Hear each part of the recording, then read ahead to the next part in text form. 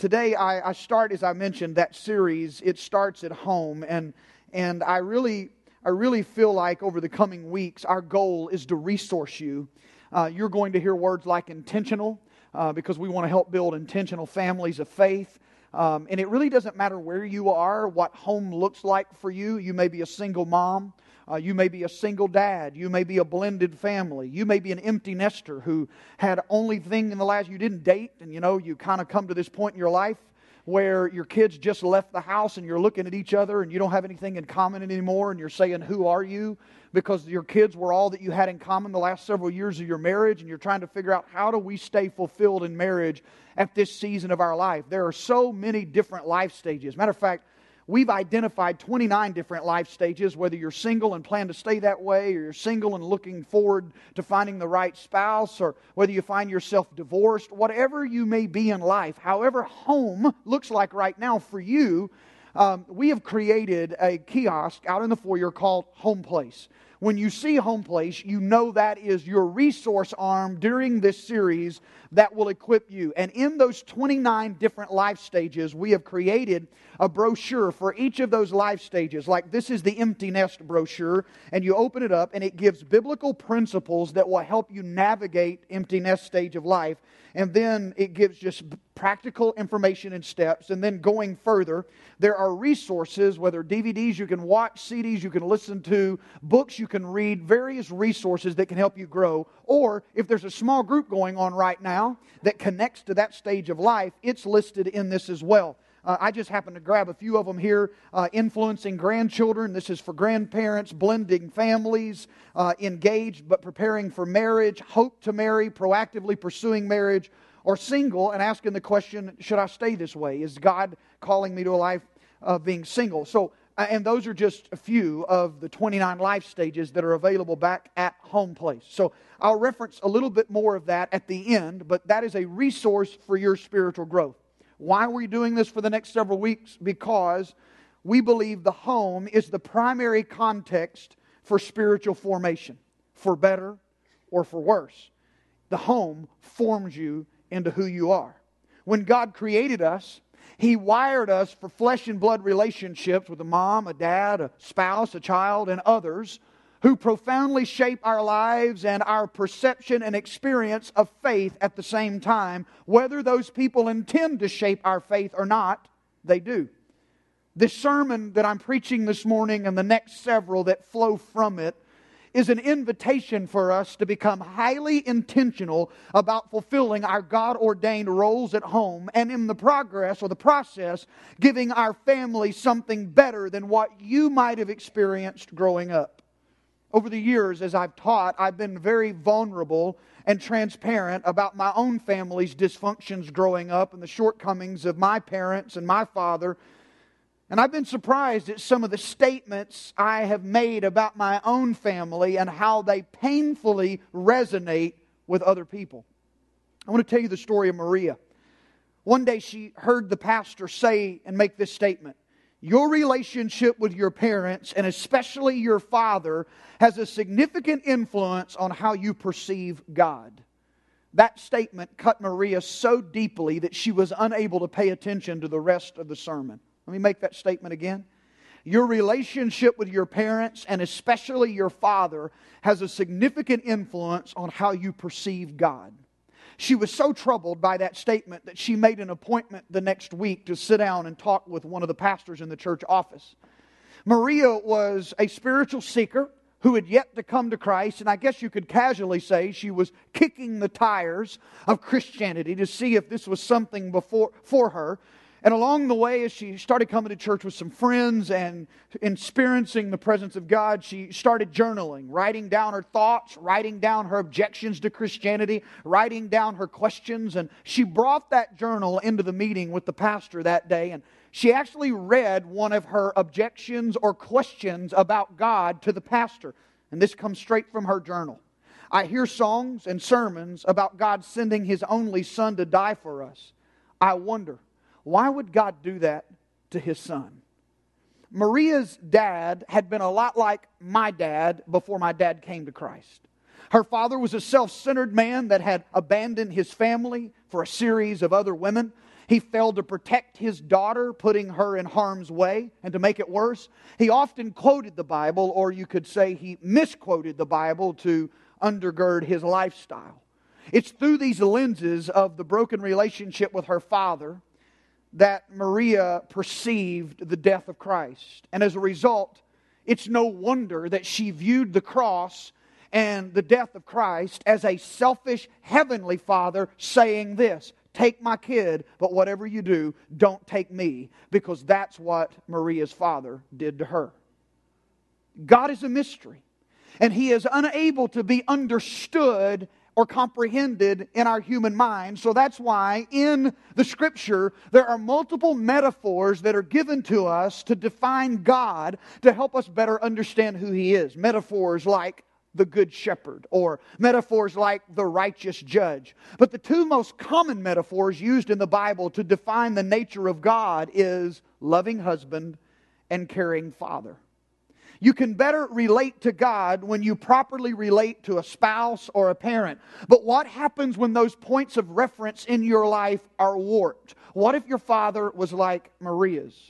We often, like Maria, will convey that dysfunction of our families upon the God that we worship, and it becomes a stumbling block to the Christian faith, or a stumbling block to intimacy with God once we get into the Christian faith.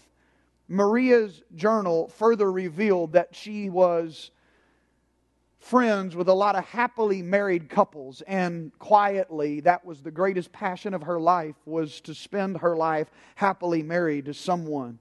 But she had never even been on a date, and she felt herself unlovable, which is another byproduct of not having a nurturing father at home. But when Maria in this conversation saw the gospel for what it really was, not through the lenses of her broken relationships, but she saw the message of the love of God for her for what it really was, it opened her heart to experience love like she had never known it before. That pastor that day explained to her a different biblical metaphor. She was having trouble with the loving husband and the caring father thing, and so that pastor that day used another metaphor the Bible uses to explain God. The Bible pictures God as a loving suitor passionately pursuing His cherished beloved.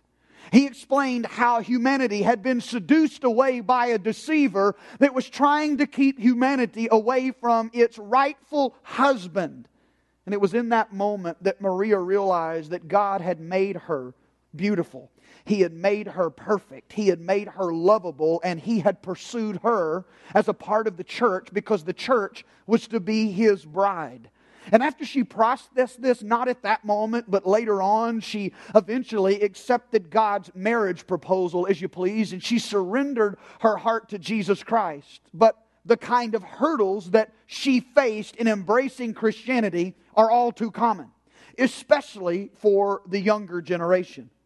A recent study, and I've been reading a lot for my final doctoral class, about 1,500 pages actually in the last few weeks, most of it directed towards the faith or perception of the faith of the younger generation, those born between 1980 and the year 2000.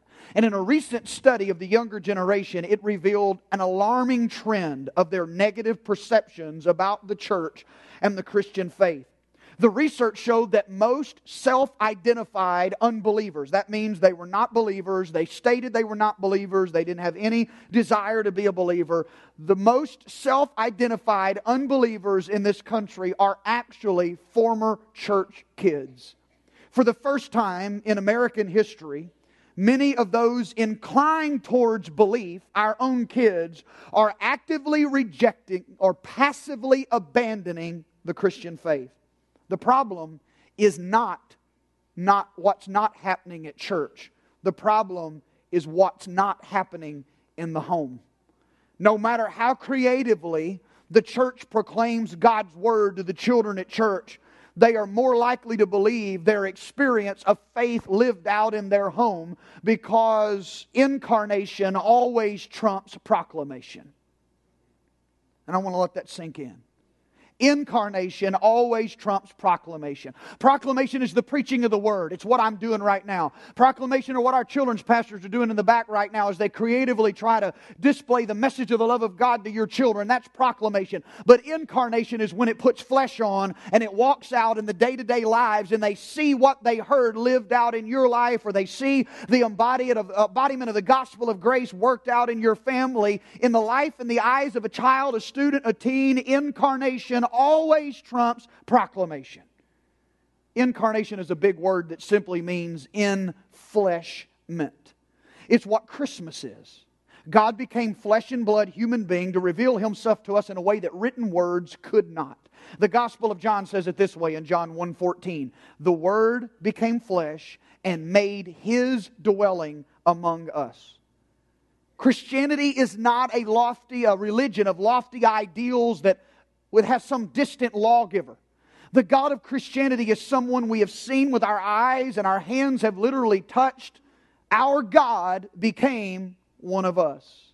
1 John 1 describes this incarnation, God becoming man, man that we could see, a man that we could touch. He says, that which was from the beginning, which we have heard, which we have seen with our eyes, which we have looked at and our hands have touched, this we proclaim concerning the word of life. The life appeared. We have seen it and testified to it. We proclaim to you the eternal life, which was the Father and has appeared to us. It is a description of God becoming flesh, putting the image of God in human flesh. That is incarnation. It's no wonder that every major heresy in church history has been an attack on the doctrine of incarnation. Satan hates the fact that God became flesh. Satan hates the fact that Isaiah 53, the God became flesh and He felt all of your pain, He embodied all of your sin, He felt all of your shame, and all of that became one in Christ. He felt that and bore it to a cross. He hates it. It was His downfall. He also hates healthy families because healthy families are an earthly embodiment of the gospel of Jesus Christ. A healthy family is an incarnational example of the unity and love that flows from God. Families are meant to be the living display of God's love to the world, incarnationally infleshing the gospel to their neighbors, their friends, their children, and their children's friends. The Scriptures teach us that when a husband and wife become one flesh through marriage, it creates for the church and the world a beautiful picture of the union between Christ and His church. Do you want to make the devil cringe? Do you want to drag your fingernails across the chalkboard of hell? Then stay married for 50 years. Do you want to drag your fingernails across the chalkboard of hell? Then stop the busyness in your schedule. Don't run through the drive-thru every night this week. Push pause and get your family around a dinner table, no matter how good or bad a cook you might be, and laugh a little bit with your family this week. Enjoy each other's company because that's why God gave you to each other. Satan does not fear a religion that merely stencils words on stone tablets or even powerfully preaches them in a sermon. What he dreads is when the Word of God becomes flesh and blood in the tangible context of a God-honoring family. I want nothing more on this planet than for my 3 kids to experience the Christian faith. More than their academic success or their athletic success or even my desires and wishes that they walk and be materially blessed and have the favor of God on their life. I would love it to be all one and the same, but if I had to choose, the most important priority for my children is that they experience my faith, that Caden and Gavin and Addison know Jesus Christ is their Lord and Savior, and their life embodies the gospel where they live it. However it looks in the coming days, I pray that they come to faith. Every generation of Christian parents has the same hope for their children. So why, all of a sudden, do fewer kids growing up in Christian families actually reject the Christian? Why do fewer kids embrace the Christian faith, and why are more and more rejecting the Christian faith? Well, look, you're going to have to, a couple times between now and the end, you're going to have to use your imagination. But just pretend that I had 3 budding flowers in my clenched fist today, and they were They were budding. They were coming into something new. And I'm holding the stems, and at the bottom of the stems are these tender roots that need nourishment, and each one of those stems is a representation of each of my children. 3. I'm holding them in my hand, and their roots are exposed, and I'm aware of their delicate need for living water. So I bring them to a watering can called the local church, where pastors and small group leaders and youth and children's workers can pour their life-giving nourishment into them. So I dip my hand into the watering can called the local church, and I pull them out because my hand is still there on the stem. The water runs across my hand down to their roots, but doesn't stay long enough to bring them healthy nourishment, and it runs off into the floor. They begin to wither. So I start looking for other solutions. I know my children will die spiritually unless I have a more effective means of imparting faith to them. So I think, well, maybe I need a bigger can. If I had a bigger can that had more water, it would help. Or if I had a more cutting-edge contemporary can that was a little sharper. So what I need is a youth pastor. If I can find a can that has a youth pastor that is what my children aspire to be, or if I can find a can that has a children's ministry that will rival Disney, that's what I need. And so I go and I dip my children in the larger can, the cutting edge can. I dip my children in the Disney can, hoping that it will effectively reach my kids. But the heavy flow of water from these cans only splashes past me, barely staying on the roots for a moment, and it eventually goes to the ground. And obviously, the problem is not with the size of the can. The problem is not the style of the watering can. Roots can only grow if they're planted in soil. And yet an entire generation of parents seems to be missing the point of God's design. Faith has to be nourished in the rich soil of a God-honoring family.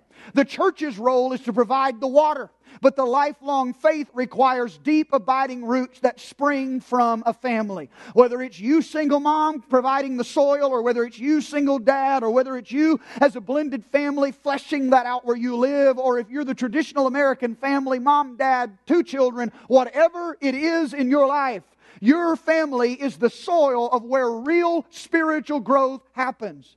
You want to hear a sobering fact? After a child passes the age of 13, there is a 4% likelihood that they will become a Christ follower if they're not already by the age 13. I remember when that number was 13%. And that number is drastically declining with every younger generation because of the perceptions that this young generation has about the Christian faith. That's one reason why we have so much emphasis here on next generation ministries. That's why we love children's ministries and we invest in children's ministries, because there is a window of opportune time where our hearts and roots are tender to surrender to what God is doing in our life. It doesn't mean that the Holy Spirit cannot invade anybody's life at any stage. He does, He can, He will. It happens on a regular basis, but the likelihood in the trends is that after the age of 13, that chance goes to 4% if you're just tracking the trends. It's no wonder that Jesus said to His disciples, "Bring the little children to me." It seems there's a shrinking window of opportune time when we are most inclined towards belief. And it's during these formative years that we need our tender roots to be seeking the nourishment inside the context of the healthy soil of a believing family. So does this mean that a child growing up in a non-believing or a spiritually passive family has no hope? Absolutely not. But it does mean that those of us who have strong, godly families have the responsibility to invite these children and these teenagers from unbelieving families who are a part of North Place into our lives so that they can see what a God-honoring home looks like, so they can see what a God-honoring marriage looks like, so they can see the tangible gospel with clothes on, so the words "God is love" begins to take on the embodiment of somebody in front of them, and they see the gospel lived out on a day-to-day basis. I have challenged us for a long time that in our youth ministry and our children's ministry, where there are kids coming from unchurched homes and they come alone or they're picked up or they're brought, it is our responsibility to be spiritual grandparents and spiritual parents to these spiritual orphans. They need an incarnational picture of the words "God is love" and how it fleshes out in real life. The statistics may be revealing that the next generation is losing its way in the area of faith. But a small amount of intentionality can help turn the tide. But for that to happen, we've got to understand the process of spiritual formation. how it happens in the home, what it looks like, how do we do it. Maybe we need to start by defining what is spiritual formation. Obviously, God created us in His image, the Bible says. Genesis 1:27. So God created man in His own image. In the image of God He created them, male and female He created them. In other words, God created us as icons to reflect our Creator the same way that children are to be a reflection of their parents. We are to be a reflection of God. He created us in His image. That's the reason every time my kids go out of the house to stay at somebody else's home, or they're going on a school function, and many times when I pray over them at night, I remind them that the choices they make at school, or the choices they make out on the ball field, or the choices they make when they're out having a good time, they're not just representing themselves, they're representing me. And when they make good choices, it reflects positively on me as their dad. When they make bad choices, it reflects negatively on me as their father. And the same is true for me. My choices every day have consequences to the good or bad for them. And so part of a family is making a commitment that we're going to honor God, because when we do, we honor each other in every one of our choices. We ought to reflect the image of our God in our daily lives in the same way we desire our children to reflect our image in public. In other words, God created us to reflect His nature. Unfortunately, our original parents, Adam and Eve, fell into a disease called sin, and that changed everything. Every one of us has been born as something less than we were intended to be. We are damaged versions of our original designs. Nowhere did God originally plan sin into the mix. But Adam and Eve had a choice, and they chose sin. And since then, sin entered into the world, and every man and woman born since Adam and Eve has been born something less than their original design, damaged versions. And when we sin, when we choose later in life to sin because we know better, we become willing accomplices in our own spiritual deformation. That's why Jesus became flesh. God became flesh and dwelt among us, because we needed an image of what we were supposed to be. We needed an image of what a life looked like that's not marred by sin. And not only did we need an example, but we also needed somebody that was perfect to provide a way for us to get back into relationship with God, so that the grace of God could remake us, so that the grace of God could renew us, so that the grace of God could transform us into His original design. That's what spiritual formation is. We have been marred by sin, but we are in the process of being remade by the grace of God, because we were originally created in His image. And so spiritual formation is daily growing more and more into the image of God. And who better bore the image of God than Jesus? So spiritual formation is the process by which I become more and more like Jesus every day. So let me ask you to use your imagination again. Imagine that I had a sculptor who was up here using their gift to create from a block of marble a statue of a person that was a living model. And so I would imagine the sculptor would spend less time looking at the marble and more time looking at the image of what he was trying to create. He would use his hands and his chisel, but his eye would be on the live model so he could adequately represent that image in his piece of art. We are called to keep our eyes on Jesus, the perfect model, and to submit to the divine artist, so we are gradually formed into the masterpiece He has destined us to be, as He works on our life with the chisel of His Word, the chisel of His Holy Spirit, and His love. He reforms us, He shapes us, He transforms us by grace. We are reformed or made in the moments when we are with God.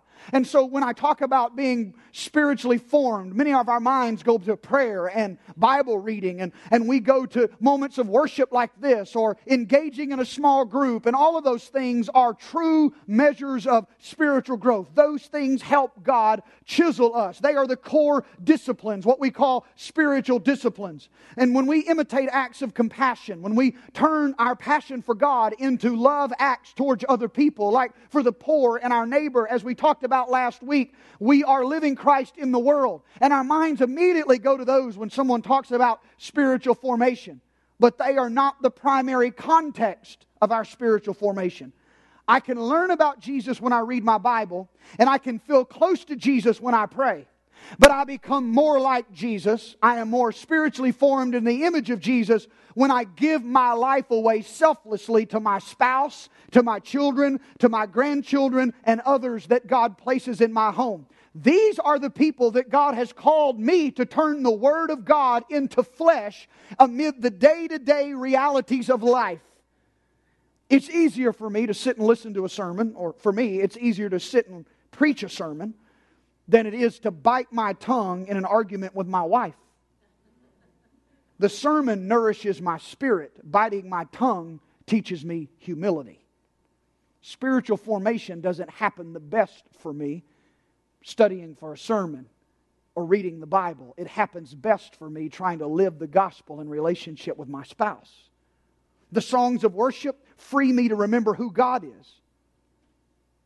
Because I love listening to worship. I love those alone moments when the presence of God fills my car. And I love reading motivational, inspirational books that push me towards Jesus. But I hate apologizing to my kids when I lost my temper. Songs of worship free me to remember who God is. Having to apologize to my kids helps me remember I'm a sinner in need of repentance. Spiritual formation occurs most effectively in the times when I submit obediently to the chisel of the sculptor within the context of my local family. If I can't model the gospel in my marriage and in my family, it doesn't really have that much of an impact when I try to model it at work or at church or in my ministry. There are some people that have got all this kind of backwards. They really are not investing the efforts in their marriage or their home, but they want the world to take notice of their ministries or their gifts or their talents or their charity or what they do. And it's really important for us to realize that when Paul was writing to the local church and giving some admonishment about how elders are to be chosen and pastors are to be chosen, he's going through all of this, and he says one of the litmus tests is to look and see, does that person govern their home well? Because if the person doesn't govern their home well, they really don't have any right to be used in any authority position in the local church. Because the home is where spiritual formation happens. It is the context of where the gospel puts flesh on. An image of Jesus walking obediently and selflessly in Scripture for the good of the kingdom. Paul writes it, Jesus lived it, and it is a model for how to build healthy relationships in the family. In Philippians 2, verse 7 and 8. Rather, He made Himself nothing by taking the very nature, the nature of a servant, being made in human likeness and being found in appearance as a man. He humbled Himself by becoming obedient to death, even death on a cross. In short, marriage and my family are the primary context to which I am called to be like Jesus. What I'm talking to you about now and the next few sermons that will follow in the coming weeks are designed to equip us and to enable us to see the principles and practices that will help us make something real out of spiritual formation in our marriage and our relationship with our children and our grandchildren, or figure out what that looks like if I'm single or a single mom or whatever home is defined for us. But before we can develop a plan, we have to clarify the target. We have to visualize. We have to know what the end is. In other words, we got to begin with the end in mind. What are we trying to achieve? If you look at success for the family in our culture, they'll tell you that success is achievement. It is money. It is being happy. It is status. And every one of those answers are derived from a cultural definition of success. But we need to find out, what is a biblical definition of success for a marriage or for a family? All right, use your imagination again with me. Pretend in my left hand I have a hammer. And I were to ask you to define success for that hammer. You would probably say if it has the ability to drive a nail, a hammer is successful. If I had a pen in my other hand and I asked you to define success for this pen, you would probably say if the pen can write, if it can transfer ink to a piece of paper and write, then the pen is probably successful. Do you know why you were able to come to those terms? Is because you know why the hammer was created. You know the purpose for which the pen was created. So in order to define success for a family, in order to define success for a marriage, we have to ask the same question. Why did the creator of the family, why did the creator of the marriage create it in the first place? We have to define its purpose. And you need to understand, if you don't believe the family to God is more important than the church, then all you have to do is look at the created order. Because before God ever established the institution of the church, He established man and woman and gave them the commission to start a family. So if the family is the image of God to the world fleshed out, what is the purpose? How do you define success in that context? Well, like the hammer and the pen, what did the Creator have in mind when He made these things? And how does that clarify success? I'm going to give you a definition of marital success and a definition of parenting success from the Scriptures just as a little hint to where we're going in the future. And these are written in print under some of the Mariting brochures at Home Place. They're written in print in some of the parenting brochures at Home Place. But here's a biblical definition of marital success. Every marriage is intended to be a picture of the marriage between God and His people as we selflessly give ourselves to another through mutual submission and loving intimacy. Taken from the context of Ephesians 5. A definition of biblical parenting success. Those who have been blessed with the gift of children and grandchildren are called to inspire and nurture the Christian faith and godly character in the next generation as life's highest calling. From Deuteronomy 6 and Psalm 78.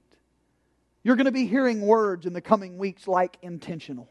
Because it takes small intentional shifts in the way we do life to make big impacts in the next generation. Next week I plan to address intentional couples. And somewhere down the road I'll address intentional parenting. I want to teach you practically how to bless your children. I want to show you ways in Scripture that you can literally pray over your children at night and pray the Scriptures and be offering them a blessing that will bond their heart to yours. And there's something supernatural that happens as a pastor when I pray every Sunday, that blessing. And there's something supernatural that happens when a parent and a father or a mother pray over their children a biblical blessing. And we want to equip you with that ability. I challenge you to take the resources because there's only so much we can do in the next few weeks in this context. I want the team to come to the platform if they will, Pastor Bear and the team. And this is not, let me tell you what this series is not intended to do. Okay? When I start studying for stuff like this, my mind goes to immediately to all that I'm not doing in my own family. Sometimes I feel guilty because I feel like I'm more worried about the spiritual growth of people in this congregation through small groups and strategies and ideas, and I spend so much time doing this and not an equivalent amount of time with my own kids. This series has the potential for me, like it does anybody else, to heap unhealthy guilt or condemnation, and that's not the intention of this series. The intention of this series is to offer hope. Is to remind us, it doesn't matter where we are or wherever life stage we find ourselves in, how our home is defined, is to understand that even small shifts in our attempts to follow after God make big dividends down the road. Start where you are today. Because some of us may be looking at the mountain of trouble and dysfunction, or in our marriage, or in our home, or our kids are so far grown, or they're 18 or 19, they're still living at home and they're not really being influenced by what we say, and we're thinking, what in the world can I do? Or our kids are already out of the house. There's so many people that could hear these messages and allow it to create condemnation for them, or they could allow it to create problems. That's not the point of this message. The point is to give you tools over the next few weeks that can help you embody the gospel where you are right now. Start small. For example, 4 years ago, I was 34, my daughter was 4, and when I went out to teach her how to ride a bike, I didn't give her an adult bike and go to a paved hill in my neighborhood and push her down the hill and say, have at it. No, I got her a bike that fit. It had training wheels on it. And I walked beside her while she rode it till she got comfortable enough to be out by herself while I was watching, present. But she could do it on her own, but she still had the training wheels. And eventually she got to realizing maybe some of her friends didn't have training wheels anymore. And so she's, Dad, I want to learn how to ride a bike. So I took her and I walked with her and took the training wheels off. And I walked beside her. And then eventually she got a little more stable. I walked behind her. And I put my hands on the back of the seat and I would walk, and she wanted to go fast and I would run. And she would say the whole time, "Don't let go, Daddy, don't let go, don't let go." But there came a point when she was yelling, "Don't let go," and I'd already let go a long time ago. And she was doing it by herself without me even being present, but she didn't know it. And before long, she hardly remembers ever needing any help. But it didn't start that way. And she still doesn't ride an adult bike. You've got to start where you are. The point in this today is not to take you on a full-size bike to a paved hill and push you down the hill and say, survive. That's not the objective. It is to say, embody the gospel wherever you are. Take some of these resources. Grow. Understand that your family is the soil in which real faith is formed, and your marriage and your family is the greatest image of Christ this world will ever see. And work on it. Some people spend more time studying to pass their driver's license test than they do working on getting ready for marriage. And this is the most important relationship to show the world what Christ is in relationship to the church. If you didn't spend time on it before, do now. Let me challenge you something. I come across people every day. I mean, my kids play ball, and I run into people all the time. And it's the one place in life I actually get to meet people who don't see me through the eyes of being a pastor. I'm Addie's dad, or Caden's dad. And then when they find out I'm a pastor, they're like, "Oh, what have I been saying? What have I been saying?" I said, "You know what? I'm Brian. It doesn't matter, you know." I get mad when Christian people think unchristian people ought to act like Christian people when I know Christian people who don't act like Christian people. So I tell unchristian people, you don't have to change just because you found out I'm a pastor. One of the awesome, I find out, you know what, the minute they find out I'm a pastor, they start confessing. One of the first things they confess is, you know what, we hadn't been to church in years, and they'll look at our kids and say it's almost too late. It's not too late. But this is what I know. I know there are people in your life that don't go to church, who may not have lives that line up with maybe a lot of church people's lives. That doesn't matter to me. But they really want to know this. They really want to know how to do this. Then would you invite them to come? Not only because I need it, you need it, but there are people in your lives that may not be the most spiritually sensitive people, but they really want to know how to do right by their kids. And the next few weeks will be an opportunity to equip them, empower them, so bring them. And prepare your own heart. I want us to stand, if we will, and I want the prayer team to come position themselves to pray for you. Would you stand all over this place? I realize that my message this morning has not been one of those messages that get people running to the altar because of the sense of response is urgent to the Word. It's kind of practical.